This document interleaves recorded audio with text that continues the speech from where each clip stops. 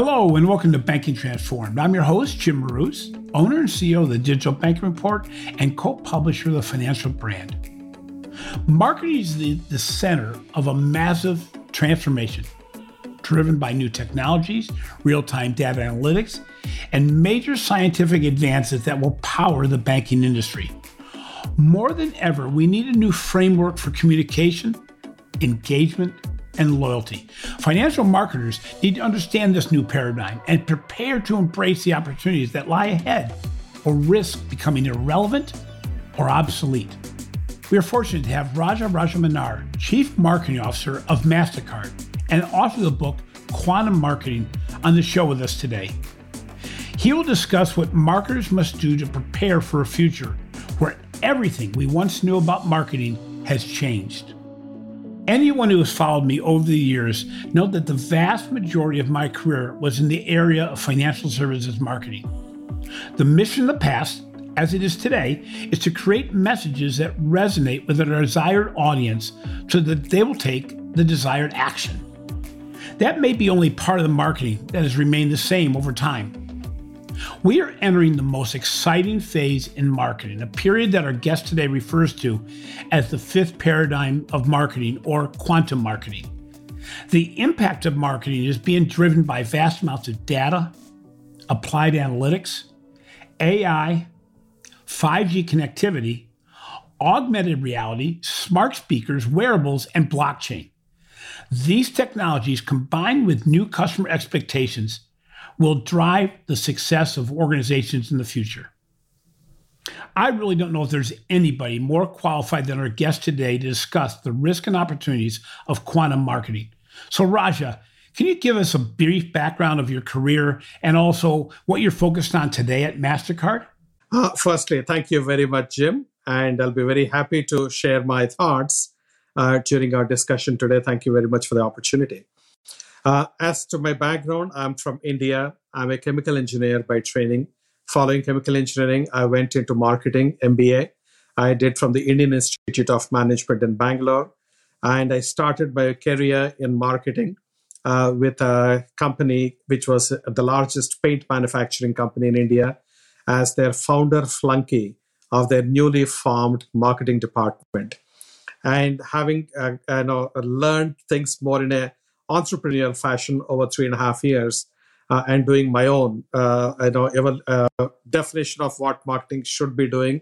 It was a fascinating experience of 3.5 years. Then I moved into Unilever, where I had to unlearn a lot of things that I did in my first stint and relearn in a more classical, structured kind of a fashion. Unilever in those days, in India certainly, was a school of marketing where you are taught.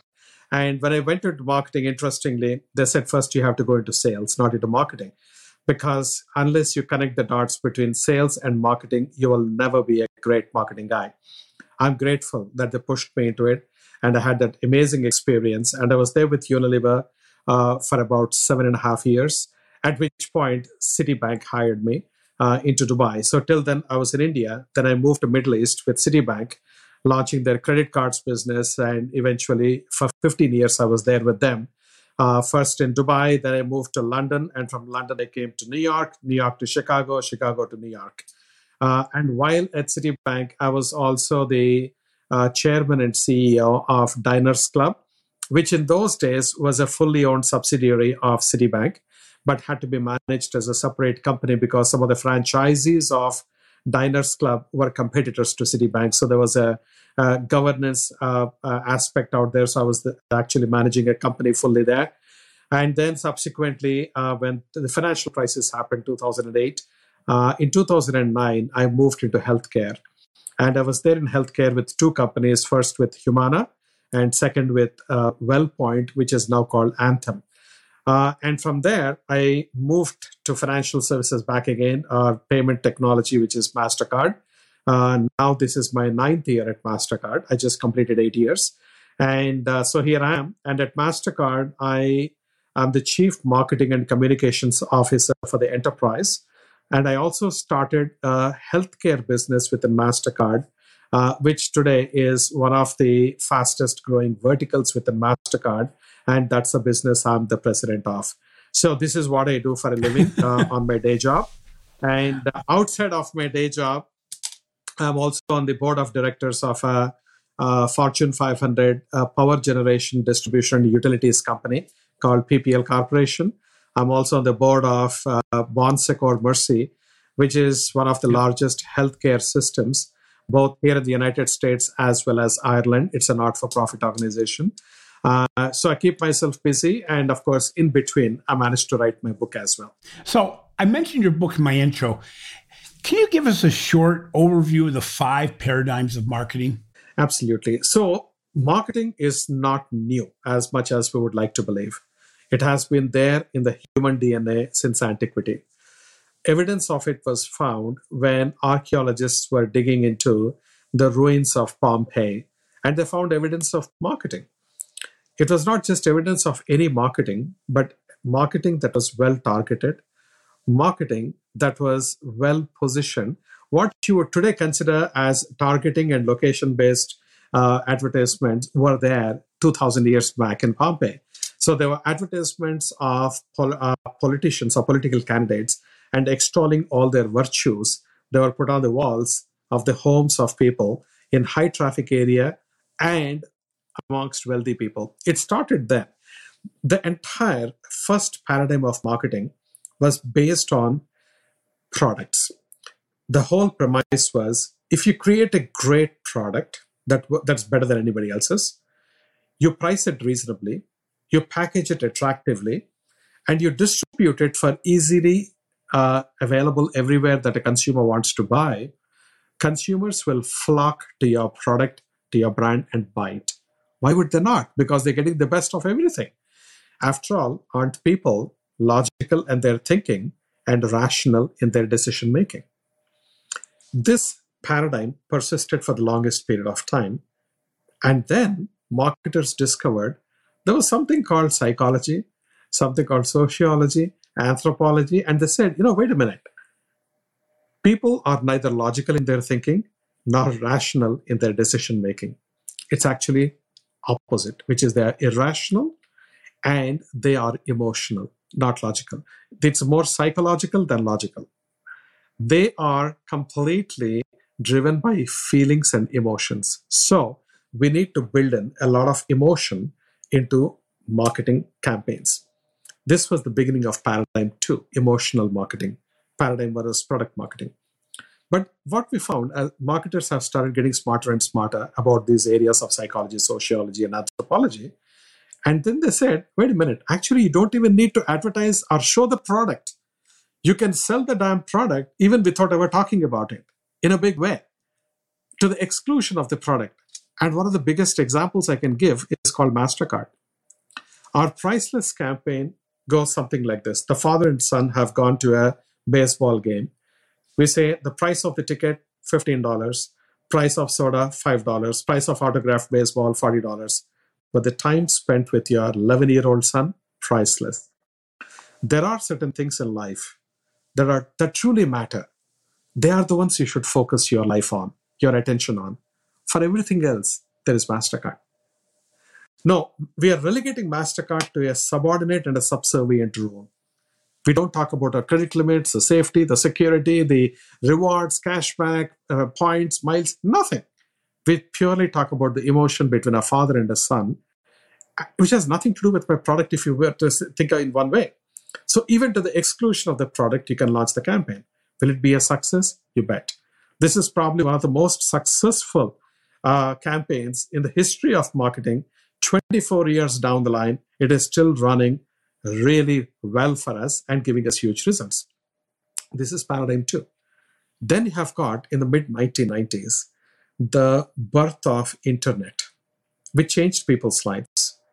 And that was also the time when marketers discovered the joy and the power of data. Data analytics till then belonged in the field for the economists, scientists, the nerds and the geeks, not for marketers. But then when they discovered that data can really empower them in unprecedented ways, it changed the field of marketing yet again. So we have now got, with internet and data, the third paradigm, which is all about digital marketing, internet marketing, precision marketing, decision-driven marketing, data-driven marketing, call it whatever. That's a third phase. The fourth paradigm of marketing happened precisely in 2007, when we moved from the third paradigm to the fourth with the advent of two breakthrough technologies. The first technology was called Facebook. It changed the face of social media completely. It scaled like crazy. People started behaving differently with the social media coming into their lives. And number two was a device called iPhone. With the launch of iPhone in 2007, connected smartphones became an inseparable part of our lives. Between the iPhone and the Facebook launch, we have now the fourth paradigm, where you got social media marketing, influencer marketing, location-based marketing, mobile marketing, call it whatever. That's a fourth paradigm. The interesting thing is, from each paradigm to the next paradigm, there were two technologies that were driving. Paradigm 1 to 2 was essentially radio and television. Paradigm 2 to 3 was internet and data analytics. From 3 to 4 was social media and mobile device, telecom devices. Now we are at the verge of the fifth paradigm. Guess what? Instead of two technologies, we are going to be disrupted by more than 24 technologies. It's unprecedented. Artificial intelligence, augmented reality, virtual reality, mixed reality, extended reality. You got 3D printing. You got 5G communications. You got drone deliveries. You have got autonomous driving vehicles, smart speakers, Internet of Things, wearables, blockchains. The list goes on and on and on. Each one of them independently is capable of disrupting marketing big time. Just imagine, when all these things are coming together, the confluence of these technologies is going to be so disruptive to marketing. That is the fifth paradigm of marketing. Already we are in the literally, we are at the cusp between the fourth and the fifth, and fifth is upon us. Now, the interesting thing is, marketing as it worked in the past is not going to work tomorrow or even today. Marketing is failing today big time. With these disruptions coming, every single theory and concept of marketing will be stood on its head. It will be totally toppled. You need to reinvent marketing. You need to reimagine marketing. I'll just give one simple example of physics, Jim, which is, in the world of physics, which physics is the science with which you try to understand how the world around you works. There is gravity, laws of electricity, magnetism, and so on and so forth. But when humanity discovered outer space, classical physics was hopelessly failing. It could not explain how those things are happening in outer space. Or when you go inside of subatomic particles, completely, there was irrelevance, or there was a total failure of classical physics in that context. Then a new branch or a new mode of physics has entered, called quantum physics. It approached the entire field from a completely different perspective, so much so that it was able to actually explain what was happening. So today, a lot of what science practices is based on quantum physics, which is amazing. In the same way, with all these technologies coming in, the human behavior is changing, and all the classical concepts that we had been practicing so far, they are just not going to work. They're not able to explain. And you need to reimagine marketing, and that new way of doing marketing is what I call as quantum marketing. So quantum marketing is to marketing how quantum physics is to physics. So this is the broad context and the theme of my book, and we can discuss parts of it as you please. Yeah, and so you and I both know that marketers in every industry, not just banking, were schooled in some form of what I'll call traditional marketing, which, one of the dynamics of your five different paradigms is that the speed of change has increased over time, that the change in timing has escalated. So we know that overall we're mostly schooled in what I'll call traditional marketing. Do marketing professionals today need to start over? Do they need to build from the past? Do they need to hire new talent? Or some mixture of that to bridge this massive knowledge gap in what is happening today versus what we were mostly schooled in? First, I think you hit upon it so well. You're spot on. The thing is, many of the professors in marketing, If they have transitioned from the industry to the academia, it was several years back when the world was a different place. They are equipped with everything to succeed in the world of the past. Today, they don't have the material to teach properly. They don't have, in many cases, the expertise required. And I think they need to reinvent their entire curriculum. They need to reinvent their entire methodology. And to do that, they have to upgrade their own understanding and skills. And I don't mean to say it critically. I love professors and I love that profession of teaching. And I have got the highest regard for my teachers and for anyone who is in the teaching field. I've been working with professors at several colleges like Harvard Business School, Yale School of Management, and so on around the world. And having these conversations very openly. And they say, yeah, you're absolutely right. And so much so, now what I have done multiple things. Number one, I said, we need to make available some of our latest case studies which demonstrate these new principles and the new concepts. So making it available, number one. Number two, I have invited the professors to come and shadow me for a week or 2 weeks because they need to know what it is to be in the shoes of a CMO. What are the issues that the CMO today faces? And marketers, what do they face today? That's number two.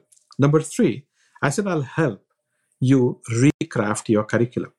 Now, the good thing is there are colleges from Harvard Business School to more than 225 universities around the world, which have actually completely done away with the old curriculum as recently as a few months back.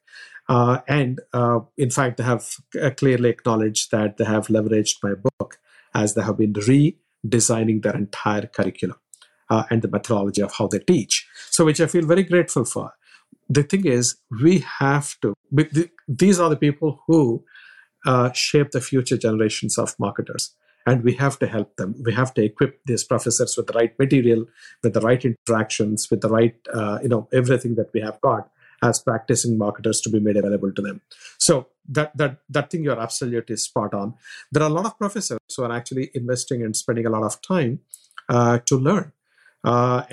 Because once they learn, they're able to teach better. And that's exactly what is happening. Well, it's interesting because when I go back to my beginning in marketing, which is 40 years ago, what was difficult was most schools were teaching advertising as opposed to marketing. Most schools had not connected the dots between the importance of numbers and analytics and finance to what marketing was. And I benefited because I majored in both marketing and finance, and it allowed me to talk to the finance officer in their language to get funding. But in no place more than financial services, consumers trust our ability to use data, to use privacy, but also deliver personalized solutions. So how do we balance the need to deliver high levels of contextual experiences while also giving consumers control over their data? So two things I would say. Firstly, I think you're one of those rare examples of people who have done both marketing and finance. And you could have, if you look back at your career, and then you said that would have been a tremendous advantage to you to pitch with credibility investments that you require to your CFO or CEO on the one hand, and also to be able to establish, saying that, hey, this is what we got in return for the investments that we have put in. That kind of a quantitative approach actually stands marketers in a very good stead. Today, there are two things. One is the core marketing. The second is the surround systems. Finance, technology, data analytics, public relations, human resources, all these are the surrounding systems or surrounding functions. And so one is, how do you connect the dots between marketing at the center and to each one of these areas? So how do you connect the dots between technology and marketing, between human resources and marketing, between public relations and marketing, and so on? So this is one part. The other part is the core of marketing. We have been taught about the 4 Ps of marketing, which today is totally useless. We talk about purchase funnel in marketing. You got IDAS models and awareness, interest, desire, action, satisfaction. The purchase funnel has collapsed. So there is no purchase funnel. We've been taught about things like loyalty. And I keep giving this provocative example. And if you permit me, I would just like to spend 1 minute on this to demonstrate what I'm saying. So when you look at loyalty, for example, as an industry, all the companies put together spend close to $1 trillion every single year just on loyalty programs, on running loyalty programs. $1 trillion worldwide. That's a humongous amount of money. Interestingly, I came across an article on BBC.com 3 years back. When they said people, when interviewed, these were couples, either married or they were in a living relationship. When they were asked whether they have been loyal to their spouses or their partners, an overwhelming majority, 70%, said they have cheated on their spouses or on their partners. And in all probabilities, that is an understated number because people normally don't admit to these kind of things. Now that set me thinking, which I said, people know that in a relationship they have made either an explicit commitment or there is an implicit commitment in any relationship of loyalty. On the other hand, they also know that if they are not loyal and if they get caught, there are serious consequences. There are reputational consequences. There are financial consequences. There are emotional consequences to the people they care about. In spite of having made the commitment and aware of the consequences, people are anyway not loyal. My question is, now put on your marketer's hat. How smart of you to assume that by just throwing a few bucks at the consumers in some form or fashion, that you're buying their loyalty? If they're not loyal in their personal lives, for God's sake, why will they be loyal to brands who rank so much lower amongst the scheme of things in people's lives? We are kidding ourselves as marketers and blowing money big time, blowing away money big time in this case. So I said, we need to really rethink. And if I look at myself, every single major airline that flies in the United States, I have got their frequent flyer membership. And when you look at groceries, I got with Costco, I got with Amazon Prime, and I got with Sam's Club, and I got with Kroger's. Then when you look at hotels, literally every single main hotel I have got a membership of the frequent rewards program, loyalty program as they call it. Are these really loyalty programs? Am I being loyal just because I'm getting these points? No. It's like, I've got a choice. Whatever is most appropriate at that point in time, I may go for that particular choice. So if the marketer on the other side of the company thinks, Raja has used it in response to my loyalty program, she's wrong. I'm not, right? So the point is, we have to realize marketers require stickiness. They need to influence preference. They should not kid themselves that they're earning or winning loyalty. So the entire concept of loyalty has to be changed. And as I said, it's a $1 trillion industry. And so why are we then teaching loyalty the way we are teaching? We have to change it. So every aspect, look at consumer insights. This is another favorite of mine. So what happens when you're looking at consumer insights? You have got the focus group discussion where people are all sort of putting on pretenses and giving you answers they think that you're looking for. Or even worse, when you look at questionnaires and all, they answer some stuff casually online, and then we compile them and look at it as the ultimate source of truth. The reality is most of the human decision making happens subconsciously. It doesn't happen consciously. You're asking the rational brain how the subconscious is working. The cognitive brain cannot answer those. There is a post-rationalization that happens. And the key thing is, and we are acting on those, which is bizarre. And there are technologies today available to figure out what is resonating with consumers or not through neuromarketing and areas like that, neuro insights and so on. So the way we have to look at finding insights it's completely being put on its head. So if you look at every single aspect, advertising, as we know, is completely dead. Right? So if everything is dead, loyalty is dead, advertising is dead, insights are dead, purchase funnel is dead, and so on, and I can take you to every single aspect of the marketing practice, marketing structure, and marketing strategies, I'm saying we need to reinvent them. And that's quantum marketing. Well, what's interesting, because, two things that are really resonating. Number one, I think banks oversimplify what they think loyalty is. I have my personal account the same place I've had it for 17 years. I have my business account the same place I've had it for 10 years. But the reality is that both those relationships have been tremendously fragmented by me going elsewhere for different parts of that relationship. I may go to Acorns to have a savings plan, Robinhood for my investment program, PayPal for my payments, and other elements of that. So I've broken apart this loyalty so that they may have my accounts, but they don't really have my relationship. They certainly don't have my love or my exponential desire to work with them.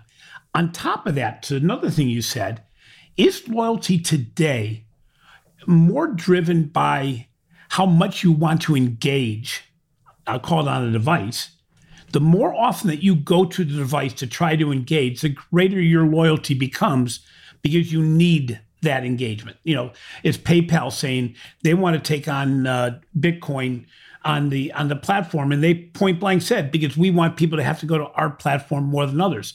Well, again, it gets down to experiences. I wrote an article today for the Financial Brand that said, has experience trumped marketing as a value proposition? In other words, can you really market me to want to open something that is not easy to open, that creates a bad experience? On the other hand, if something's a really good experience, doesn't word of mouth take care of that element of marketing or transfer of value and the opening of accounts? And I'm concerned that, especially in financial services, we've made it so difficult or so commoditized in the way we engage that we really have nothing to talk to with regard to why I want to do business with you, as opposed to many of the fintech firms, many of the payment firms. I even question if checking accounts are still the primary financial account as opposed to a payments account. You're in the financial services business. What is your perspective on the loyalty in bank, but even more so, what's maybe the primary financial account now? So here is the situation. I think banking industry is one of those rock solid traditional industries, right? And which is very, very crucial to our day-to-day living, and very dependent on the trust that they can engender, because at the end of the day, it's your hard-earned money that you're keeping there, and you want to make sure it is safe, it comes back to you when you want it, and so on and so forth. So trust is critical, and it's a absolute necessity for us. But this industry itself is going through a phenomenal transformation. You have referred to some of the brands like Robinhood, and you're talking about all the new banks which are out there. If you go outside of the United States, you got banks like a new bank, NUBANK, out of Brazil. They are there in multiple countries. There are banks like N26 in Europe, or Zen also in Europe. So there are a lot of these new banks or new age banks that are coming out, which are understanding some of the finer needs of the consumers and the gaps that the current banking industry has that they are not addressing. So if there is a need, or if there is a gap in the experience of the consumers that you as a bank are not filling in, somebody else will come and do it. And that's exactly what is happening, right? The way these small and the new startups are actually winning ground is really touching upon those in a very effective kind of a fashion on the one hand. And on the other hand, what they're also doing is making it much more consumer-centric. See, if you look at the entire evolution of banking, way back as in even 40 years back, when you are going to a bank and you're borrowing, you are treated a little like, we are doing you a favor kind of an approach. And I remember when I joined Citibank, there was a speech from John Reed. At that time, he was the CEO of Citibank. He has mentioned, saying that, look, actually, if you look at the way bank makes money, we make more money by lending, right, than by keeping money with us. Because what will you do if you collect deposits and keep it with us? You have to lend to somebody else to make money. And guess what? The arbitrage, which is basically the lending interest minus the borrowing interest from the consumers, if you look at that difference, the entire profitability is driven by your lending predominantly. So why is it that we treat consumers who are coming to borrow money from us as lesser citizens compared to somebody who is coming with $1 million right in their suitcase to us? It's absolutely brilliant insight, right? Now, in the same way, from there, the evolution has started. I think probably, to my mind, in the mid 80s to 90s is when Citibank has actually really transformed, at least in the international markets, how banking is done. Very consumer oriented. And between Barclays and Citi, they have launched the ATM machine. That was a deployment of technology, branchless banking, telephone banking, internet banking. It's been going, definitely it's been evolving. It's not that the industry has been static. But then, still, in banks, the mindset is relatively still traditional and conservative. The new players have no such, what you call constraints or baggage. They just go and say, this is the need for the consumer. Let me make it happen. Let me make banking more fun. Let me make, banking more exciting. Let me empower the consumers as to what they will do with the data. Like in the context of Europe, for example, there is something called open banking, which has been launched, right? Where you are saying, consumer, you are in charge of your data. You are the owner of your data. You want to make it available to 10 different parties, God bless you, go and do it. No issues at all. Now, that kind of a thing would have been unthinkable 20 years back, 30 years back. But now that's become the norm, which is what is giving rise to all these new banks that are coming in, new financial services providers who are coming in. I remember initially there was a company at the time called Yodlee.com. Oh, yeah. And then there was Mint, which actually was leveraging the technology. And now we have got Finicity. Now, these are the organizations which actually have started putting more of consumer centricity into the whole thing. This journey is going to keep going. When consumers see how it feels to be in control, when consumers discover the joy of fun, they will stick more to that. Again, don't confuse that for loyalty. That is still, okay, this is fun, so I'll go and have fun. But I'm not obligated to come back there to have the same fun again. I might actually look for some other bank which is giving me a different kind of a thing. You hit upon the point of experience and whether experience has trumped marketing. The way I would look at it is marketing has evolved and should be evolving to make consumer experience at the center of it. So it is experiential marketing as opposed to marketing versus experiences. And I think that confluence is extremely critical. And in fact, I'll give you the example at MasterCard, what we do. We said that it is consumer experience that matters, but we are not a direct-to-consumer company. All we do is we provide a technology platform. A bank issues products on our technology platform to their consumers. And those consumers, they do whatever it is, and their experience is completely controlled by the bank, which is issuing them the card, or the financial institution, which is giving them that experience. So we said that how can we get into the experiential side?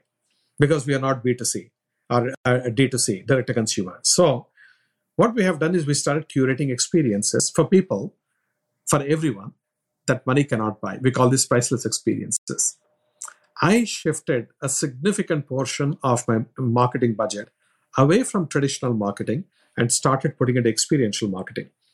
So we identified in people's lives, there are 10 areas that we have chosen to focus on: music, sports, philanthropy, culinary activities, travel, shopping, environment and sustainability, movies, arts and culture, and health and well-being.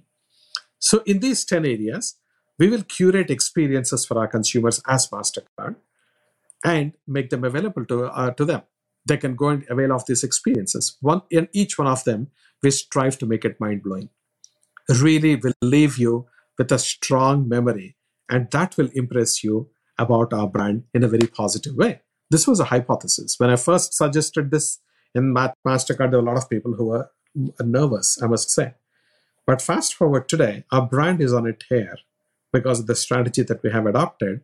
And from 87 on Brand Z, we were ranked number 87 on Brand Z. So today we are at number 10. And we are at number 8 in the United States. So 2 steps ahead of the rest of the world. That's how fast we have actually been moving and how far we are coming in. So experience is critical. But experiences blended into marketing, which is an experiential marketing. That's what I would say. So let's take a short break here and recognize the sponsors of this podcast. This episode of Banking Transformed is sponsored by FIS. The way we move money is changing. We want to send money in real time to the other side of the world. We want everything in one place, integrated, seamless, and on our devices. Embedded, fast, standardized, and frictionless, as well as secure. These are our financial futures. The Financial Futures podcast by FIS explores fintech innovation and the trends that are already transforming the way the world pays, banks, and invests across the globe. And the mechanisms we'll need to prosper in this new brave landscape. Is the world's technology up to the challenge? Are we? Are those around us?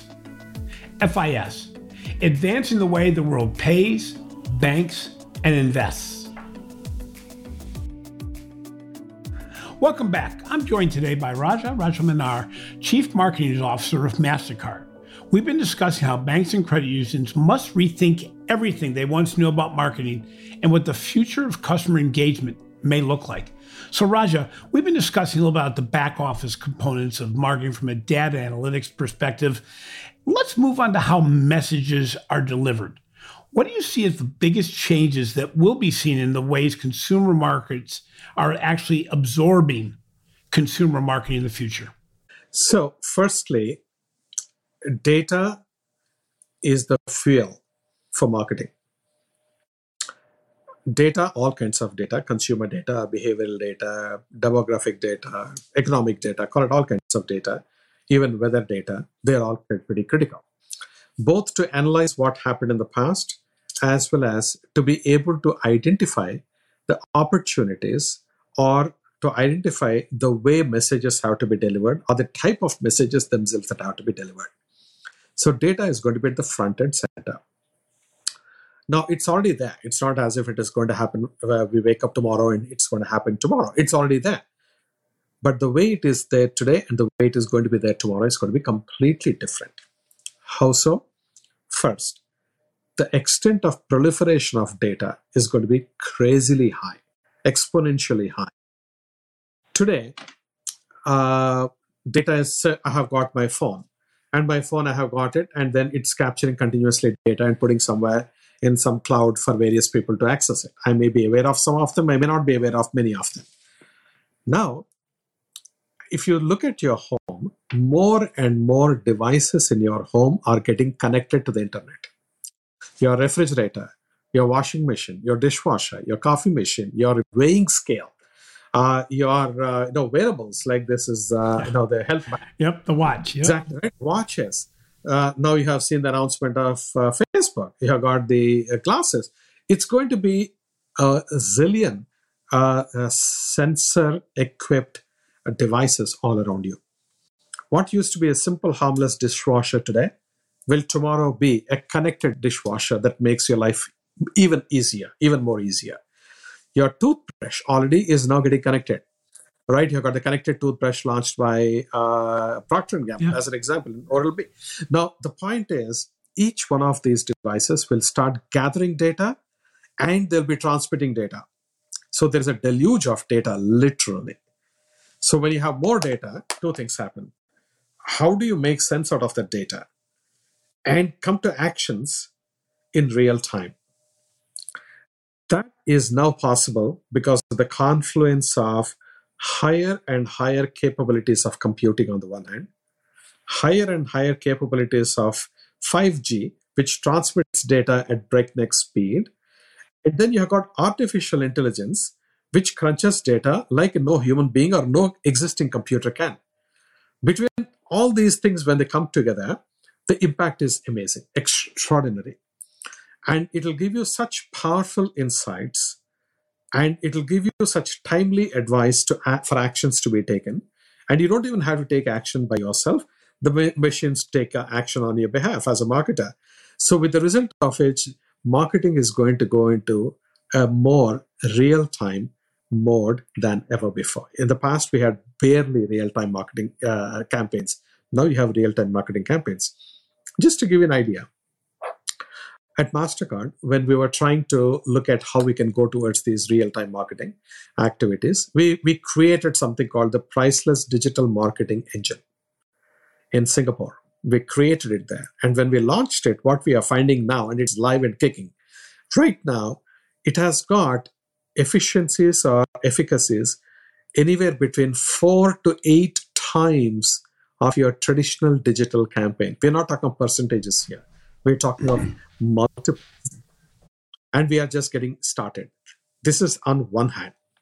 On the opposite side of the spectrum is consumers are freaking out that their privacy is getting compromised, that they're being snooped into, that their data is being lost, it's being stolen, and all they get in return is an apology letter from the whichever company has messed up with their data, and so we have been hacked, so sorry about it, and we'll give you 1 year of free credit monitoring, which is so lame.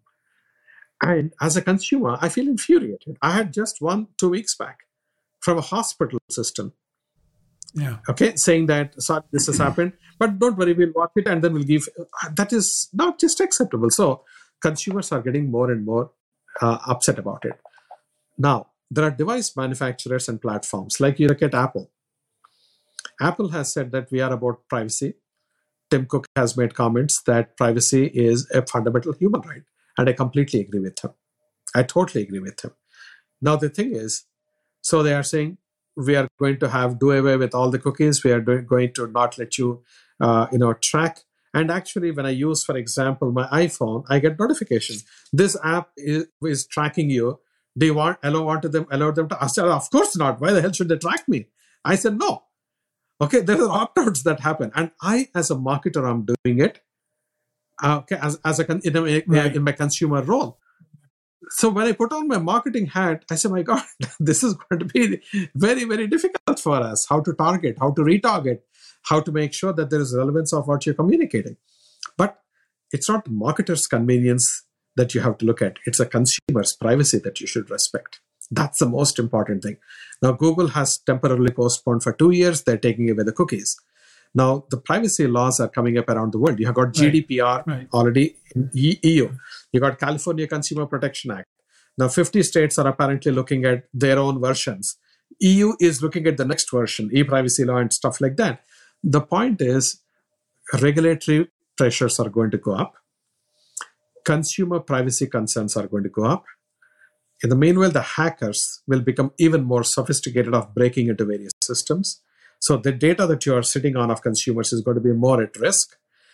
And so that is the other side of the spectrum. So you got on one hand, you have got you feel like Alice in Wonderland with so many, data and artificial intelligence and devices and ability to reach consumer in real time based on insights. On the other hand, you've got these real consumer concerns. Marrying these two is going to be very tricky. Well, it's actually going to be a value transfer proposition, isn't it? I mean, we pay for the opportunity to shop on Amazon, and they manage our data on a regular basis. And I think I was asked, do I mind Amazon utilizing my data? I said, I don't mind that one, but I don't think I've said yes to any other. Well, part of this is because the value that Amazon gives and the lack of being hacked that they've also had makes it so that I'm a little less concerned about that. So there's a value proposition here as to what am I going to get in return for giving up my privacy? And I want to still control that, as you mentioned. But is there a time in the future when maybe brands may be trying to impact the decision process of my personal AI as opposed to me as a human? Beautiful point, actually. That's a brilliant point.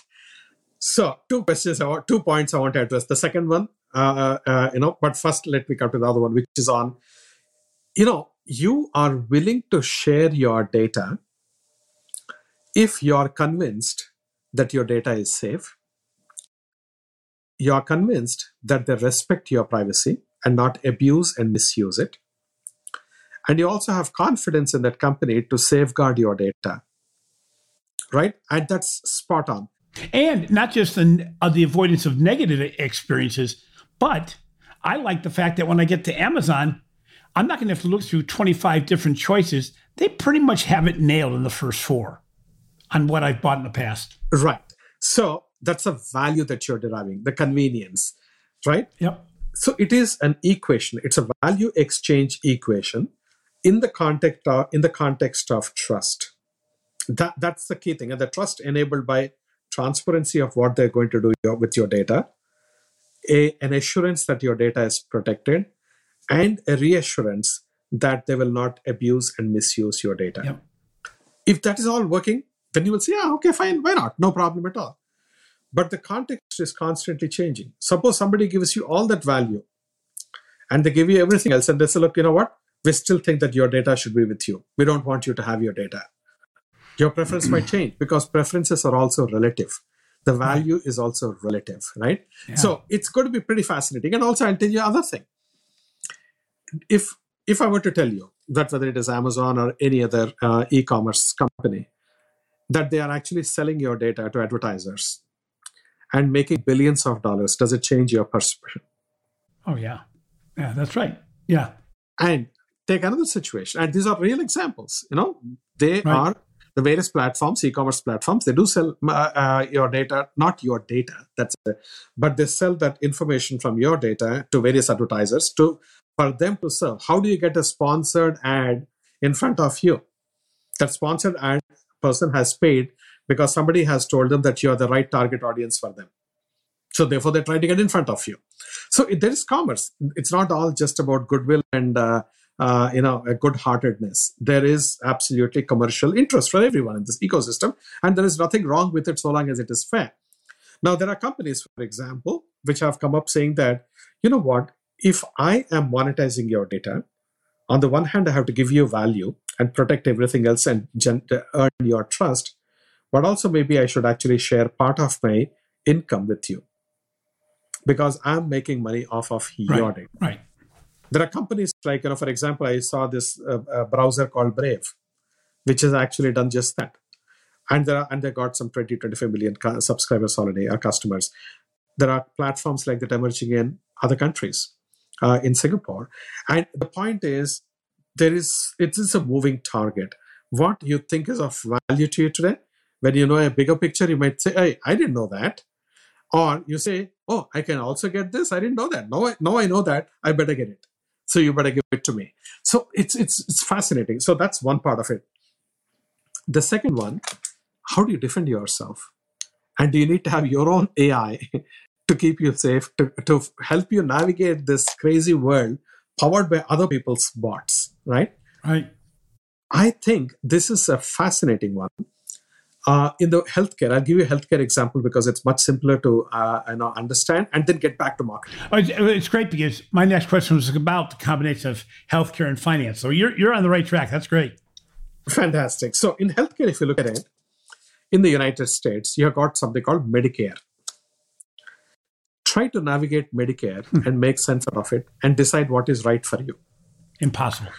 So there are people who are appointed called Medicare navigators. You hire their services to be able to understand what is out there. The system is so archaic and so crazy that you need people to interpret what they're offering you and help you make the right choices on the one hand. Then you got other kinds of companies. So these are the healthcare. Now I'll shift the thing to your identity on the digital space. You got companies like LifeLock who are actually monitoring on your behalf for you for a fees, of course, and figuring out, oh, maybe his data is compromised and it has surfaced in some dark web, or there has been a breach, or no, and they alert you. And you are actually hiring somebody else's AI in that particular space to protect yourself because they are deploying AI to do it.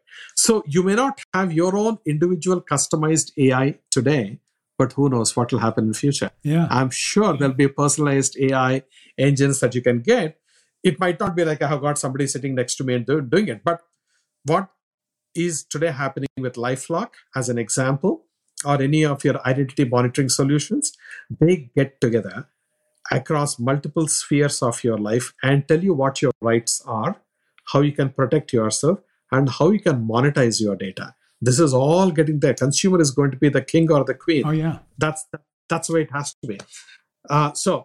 Just I wanted to respond to that, but that's a fascinating thought that you have, and I think that's going to happen. Okay, so next to the last question is, you're responsible for both financial services and now the medication or the healthcare services. Yeah. Do you see a time in the very near future that these two major industries will come together and will be able to monetize better insurability, be able to monetize better health, be able to monitor things that will give financial rewards? Do you see maybe a combination of these two major industries to build incentives or gamification for better health? Absolutely, yes. And that's exactly the mission from MasterCard's perspective as to why we entered into healthcare. Financial services, you have learned a lot. And they're ahead of the curve compared to healthcare industry, like on fraud detection and prevention.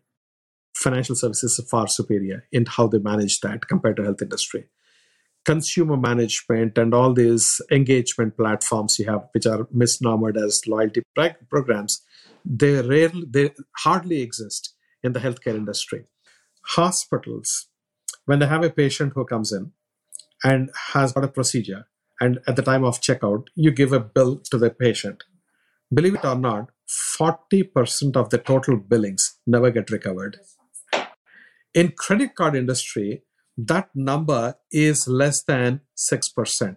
If you are 6%, you'll fall off the chair and you'll freak out. Here, 40%. So what we did is, in fact, because I spent time in the healthcare industry before coming to payments, I saw a lot of similarities and I saw a lot of opportunities for the cutover between the two. Take the competencies and the capabilities that we have in the financial services space, in the payment space, port them into the healthcare space. Now, one example that you gave, and I'll just elaborate on that a little bit. So if you know that somebody has got health-related issues, so healthcare data is one big silo, which itself is fragmented into a million other silos. This hospital doesn't talk to this doctor, doesn't talk to this hospital, doesn't talk to this pharmacy. It's all a disjointed system. I think it's even wrong to call it a healthcare system. It's not a system. And you try to analyze and then try to say what's going on here and then what should be the best course of action. But you know that healthcare is significantly impacted by your lifestyle. And guess what? By how you spend on your credit card or debit card or whatever it is, you can actually get a good idea of the lifestyle of the individual. Just imagine the power when you combine with complete responsibility for consumers in every which way. It's a consumer first kind of a proposition. When you bring the lifestyle data from credit cards and the healthcare data from the health industry, the kind of insights that you can get is absolutely well, that's actually what Ping An has done in China. I mean, they bring together the financial services and the insurance business on not just health insurance, but also property insurance and car insurance. And they can, between the combination of their financial information and their other data, they basically have the treasure trove of insight that allows both areas to be more efficient. Absolutely. There is a synergy. There is a positive impact on both sides of the equation. And same ways, likewise, if you look at fraud, wastage, and abuse, what happens is, unfortunately, there are intended and intentional or unintended and intended errors that creep into claims that are submitted by the hospitals and the doctors to the insurance companies. And the insurance companies keep denying, et cetera, et cetera. So you don't know if a doctor has, for example, just examined your chest with a stethoscope and has written a claim for having done your ECG when it was not done. They are prevalent. They're widely prevalent. This kind of there is a technical term in healthcare called upcoding. You are saying that you have done this, but in reality, you have done something much lesser. And there is a lot of. So we have, for example, in the payments industry, found patterns through which we can detect fraud. Very interestingly, we can do that and in literally like real time. We said, how will it look like in the context of healthcare if we were to take those same capabilities and deploy? The answer is fascinating possibilities. Oh yeah. Well, we saw that there's firms in China right now that just the way you use your phone, just the type of usage you have, they can detect who is going to probably be a bigger risk, credit risk, than those that don't. And they get it down to a real fine science. But again, obviously the privacy laws are a whole lot different in China than they are here. And it's a matter of what's the value proposition at the end of the day. Exactly. So Raja, as a last question, we talked about financial institutions. We talked about digital transformation, marketing modernization, the future of marketing and communication. Right now, if you were to put money on a category of the industry in the financial services, who becomes the winners? Are they the big banks, the fintech firms, the major tech organizations, the platform players, or somebody else? I would say it will be the fintech-powered platform players. There you go. You hedged your bet by taking combinations thereof. That's good. Yeah. Yeah. So give me an example of PayPal. See, I think PayPal is doing very well. If you look at that trajectory, and they're also getting into Bitcoin and cryptocurrencies and all that. So it's pretty fascinating. And I would say that it could be, for example, MasterCard. I would feel very, very optimistic about our future, as also the other folks in this space, whether it is a Visa or Amex or whoever it is. I think because, if you look at, for example, for most of these companies, we are still digitizing the economy. We are still digitizing the payments at this point. We're not even getting into some very sophisticated stuff. We are still making at the baby steps, so to speak, because today, if you look at the entire payments industry, only 15% is digitized. 85% is non-digital. Yeah. There itself is a huge headroom for all the companies and the networks. That's on one side. Then fintech companies, that's a very interesting thing where they are focusing on one specific area, two specific areas, and hitting the ball out of the park. Yep. So when you're so focused or even obsessed on the consumers in such a powerful way, it can make a huge difference. You look at companies like Lending Club that bought a traditional bank for the deposit side of the business. And as you said earlier in the conversation, the lending is where the revenue is. And actually, in many cases, my loyalty is stronger to somebody that lends me money than somebody lets me put money in their financial institution. So, it's going to be fun to watch. It is interesting also because I've said this on other broadcasts that, PayPal kind of got caught. They're a fintech firm in the more traditional sense. They're almost like a legacy fintech firm because they got caught somewhat unprepared when buy now, pay later took over the industry in a matter of months. I mean, and by the way, that again is not a new concept, layaway and the old layaway program, but this is the digital version of layaway, which is a great case study in and of itself. But Raja, thank you so much for being on the show. As I said, I'll tell people right now, if you don't have the book already, please get Quantum Marketing. It is not a huge book. It's easy to absorb. Get it on tape. Get it in a hardback. Get it in a paperback. The reality is, it is the textbook for modern marketing. And I'd actually say a wake-up call to anybody in the marketing business, product business, social media business. Overall, it really is a wake-up call to say, beware, things are changing, and here's where they're going to go. Raja, again, thank you so much for being on the show. Thank you so very much, Jim. Absolutely pleasure chatting with you, and hopefully your audience will find it of some value. Thank you so very much. We hope to hook up again in the near future. Thank you. Look forward to. Thank you. Thank you for listening to Banking Transformed, rated as a top 5 banking podcast. I genuinely appreciate the support you've provided since we started this endeavor. If you enjoy what we're doing, please be sure to follow Banking Transformed on your favorite podcast app.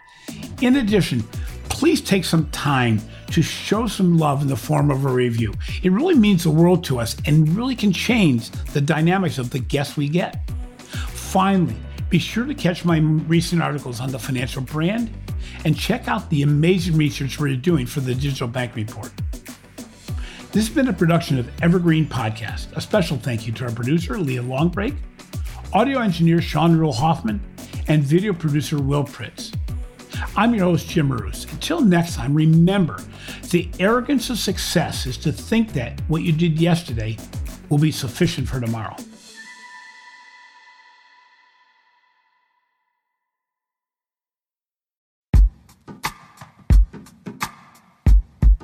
The Jim Stroud Podcast explores the discoveries and trends forming the future of our lives.